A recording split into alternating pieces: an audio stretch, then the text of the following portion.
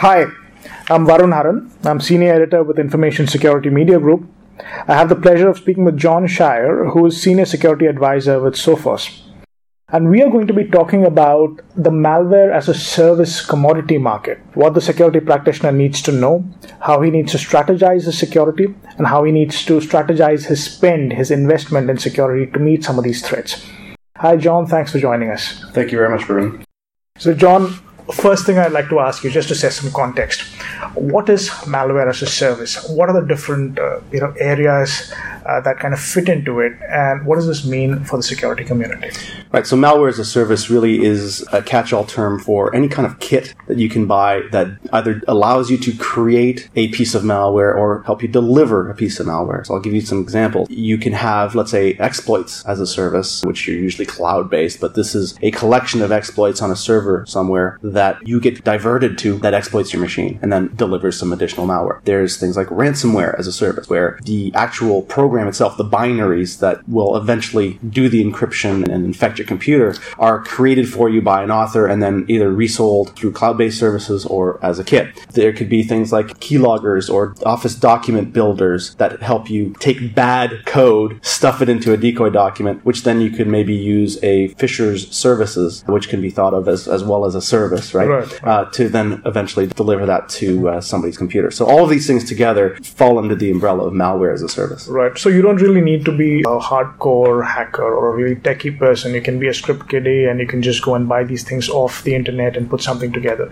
So it's that commoditized now. That's exactly the point. It's kind of left the hands of the quote-unquote experts that are creating the malware and delivering it into the hands of people that have maybe a little bit of money to spend in their pocket and some criminal intent. You don't need a lot of technical know-how. Many of these come with very easy to use and comprehend GUIs and or even just one-line, command-line scripts. And you can launch a cyber attack by even stitching a bunch of these together. Right. So what are the different areas? Let's delve into some of the different areas. Like you mentioned, phishing is also a service that's provided. Mm-hmm. I think malvertising is a service that's provided. Mm-hmm. You have attack tools, attack infrastructure that's provided as a service. So, and ransomware, of course, we mentioned that. So what are some, if we can delve into some of these different areas, how that works?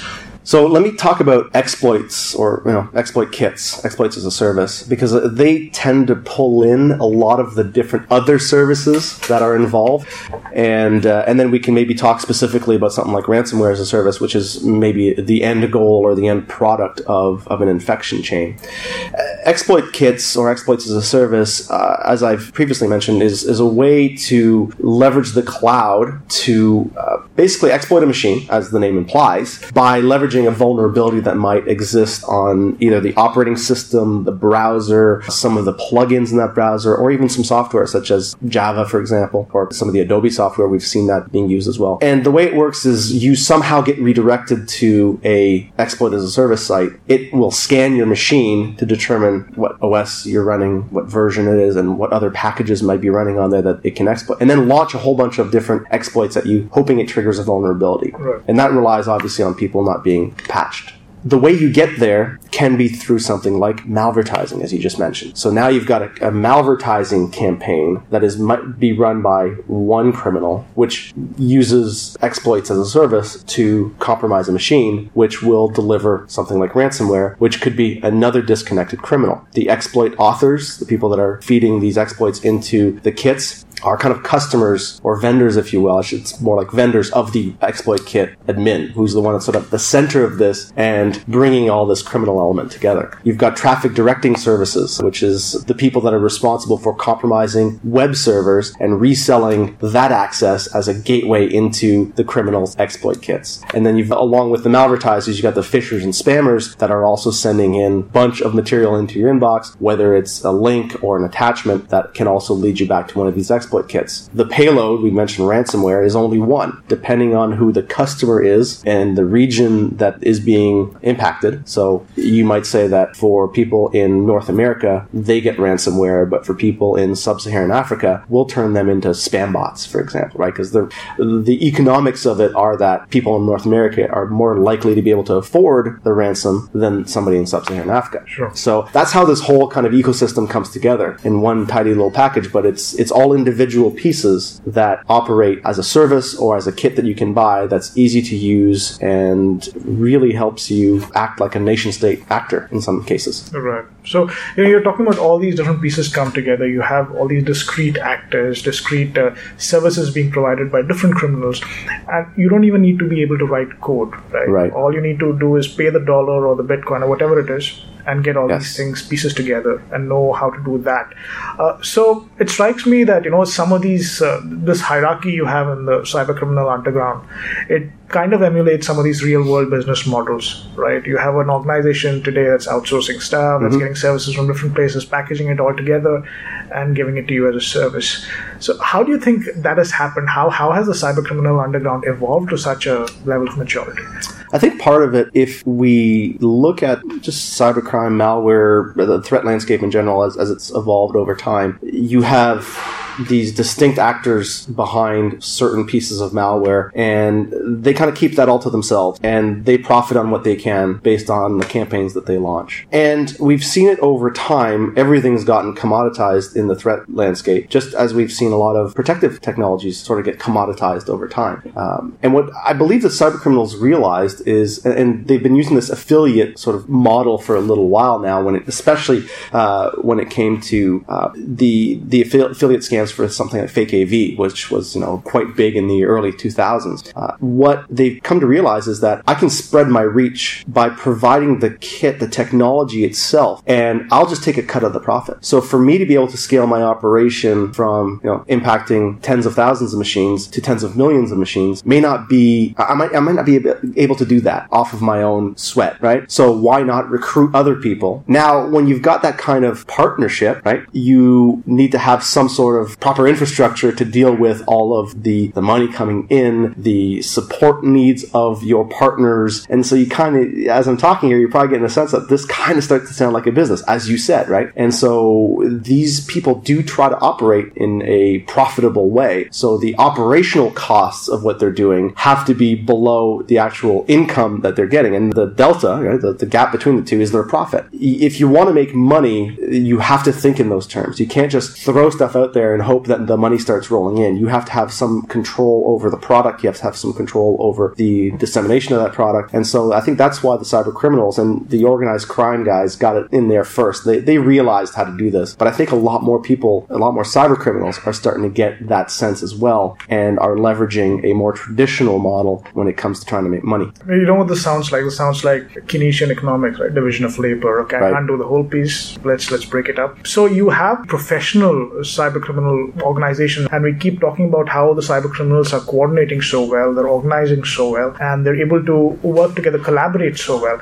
You don't see that on the defender side of things. There's a lot of asymmetry there. I mean, even within an organization, there are so many silos that a security professional or a team needs to work with. The obvious question there would be, what can we do on this side, given the landscape right now? How can a security practitioner look at reasonably securing his organization against these threats? So I like to say that crime is organized, so we should organize our defense as well, right?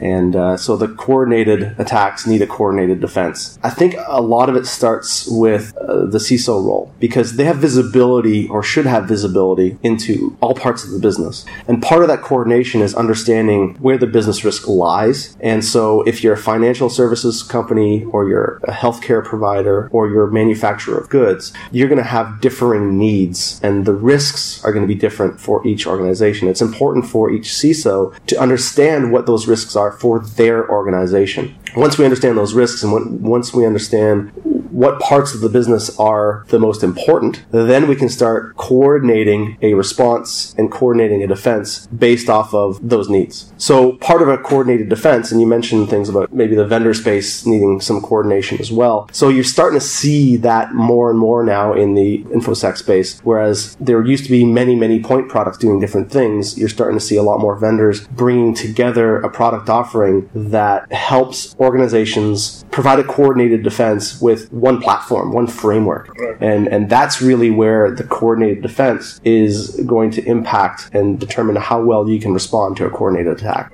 So basically what you're saying is understand the threat, understand your risk profile and then set up a defense accordingly, right? Exactly, yeah. So there's like 3 different things you can think about when talking about a coordinated defense. There's people, there's processes and policies, and tools. And the tools are the things that do all of that automated response, do all of the protection for you, and also obviously, gather a lot of information, gather a lot of threat intelligence in your network. That's something that I think a lot of people sometimes overlook when they think threat intelligence. They think of buying somebody else's feed. Well, guess what? Every organization out there has their own threat intelligence feed. It's just all the data that's being gathered by your firewalls, your routers, your web gateways, your endpoints. That's threat intelligence. And more importantly, that's threat intelligence that's relevant to you because it's happening in your organization. Right. Then you've got the policies and the procedures that dictate how things are deployed, how things are managed, how you respond to specific incidents within the organization. And then the people who craft these policies, the people who run these tools, are there to ensure that the tools are working correctly, that they're doing their job, that the policies are right for the organization, and that the policies and the tools kind of work in conjunction with each other so that if something does happen, we can maybe change our policy and respond differently the next time, respond better, respond faster, right? But the people aren't only the people in the security team. They're everybody that's in your organization that can potentially impact the security of your business. And that's why it's important to have in every organization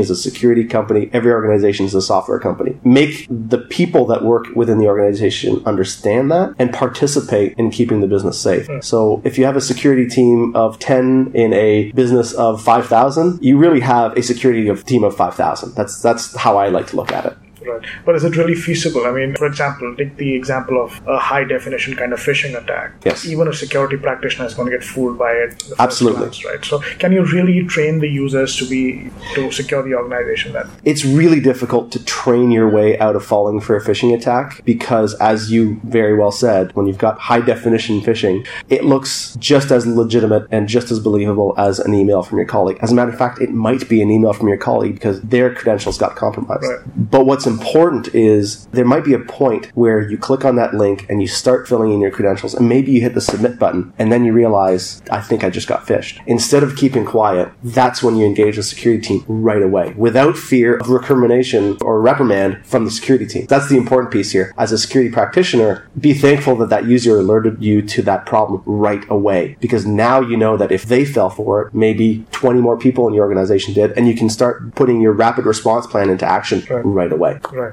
So awareness is not everything, but it's basic hygiene. Yes. Okay, cool. It's the foundation to good basic security. You've been doing a lot of research on malware as a service, exploit as a service, the entire marketplace that exists. So this commodity marketplace for tools and attack infrastructure, if you were a black hat, if you were somebody who's going to launch this commodity attack, what does the attack chain look like? What are the different stages? How do you do it?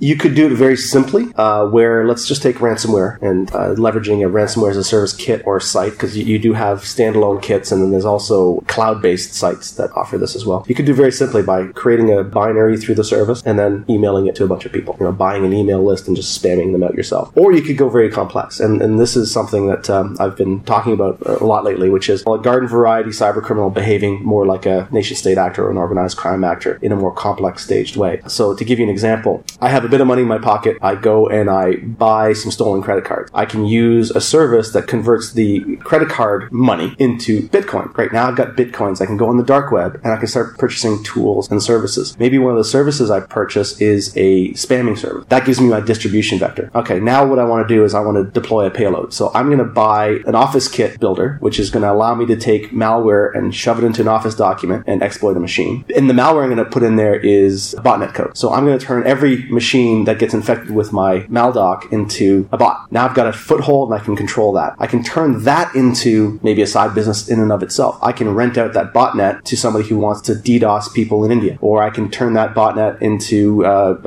some of them into SOX proxies so I can route my traffic through the internet with a little more confidence. Or in the case that we were just talking about, I can say, well, I want to send ransomware to everybody in Germany. And so in my botnet dashboard, I can see where all the IPs are coming from. I can actually click a button that shows me a Google Google Maps pin of where everybody's coming from, pick all the people from Germany, and then do a download and execute task on their machine, where I'm going to grab the binary that I built in my ransomware as a service kit, feed that into the task for download and execute. Now all of those machines are infected with ransomware, and that's another income stream for myself. So you can see that just the attack chain right there was something that was stitched together using readily available kits that are fairly affordable. Some of the kits are around $400, and I can start making money. And then the exit game is I can take those Bitcoins, put them through laundering or tumbling services or mixing services as they call them, get out clean Bitcoins, and I can transfer those Bitcoins into cash by a variety of different means. One of them is buying stolen merchandise that I can then auction off on an auction site to get real money out of it. So this whole ecosystem is, to me, very fascinating, but also is a good indication of why it's important in cybersecurity to understand the entirety of the threat, as we've said before, so you can mount a coordinated response. Right. Ransomware is one threat. It's very visible, but it's only one threat. If you put all your eggs in the ransomware or anti-ransomware basket, as it would be, then you're probably turning your eye away from every other threat that's going to potentially impact you. So quickly, off the top of your head, you're right in the thick of all this. Mm-hmm. What gives you most concern? Probably the most concern I have is the way that the cyber criminals, the garden variety cyber criminals, are starting to behave like nation states in some respects, and the way the nation states are starting to use the tactics of garden variety cyber criminals. The picture is getting blurry. Most of the big nation state attacks start with a phishing campaign. Some of them are opportunistic, a lot of them are targeted. That was really the purview of the garden variety cyber criminal, to steal credentials. But now, because of that tactic and because of, again, high definition phishing, as we mentioned before, that is starting to become the avenue by which these nation-state attackers are getting into companies. There was a great talk by the lead of the Tailored Access Operations Group, which is the NSA's hackers, right?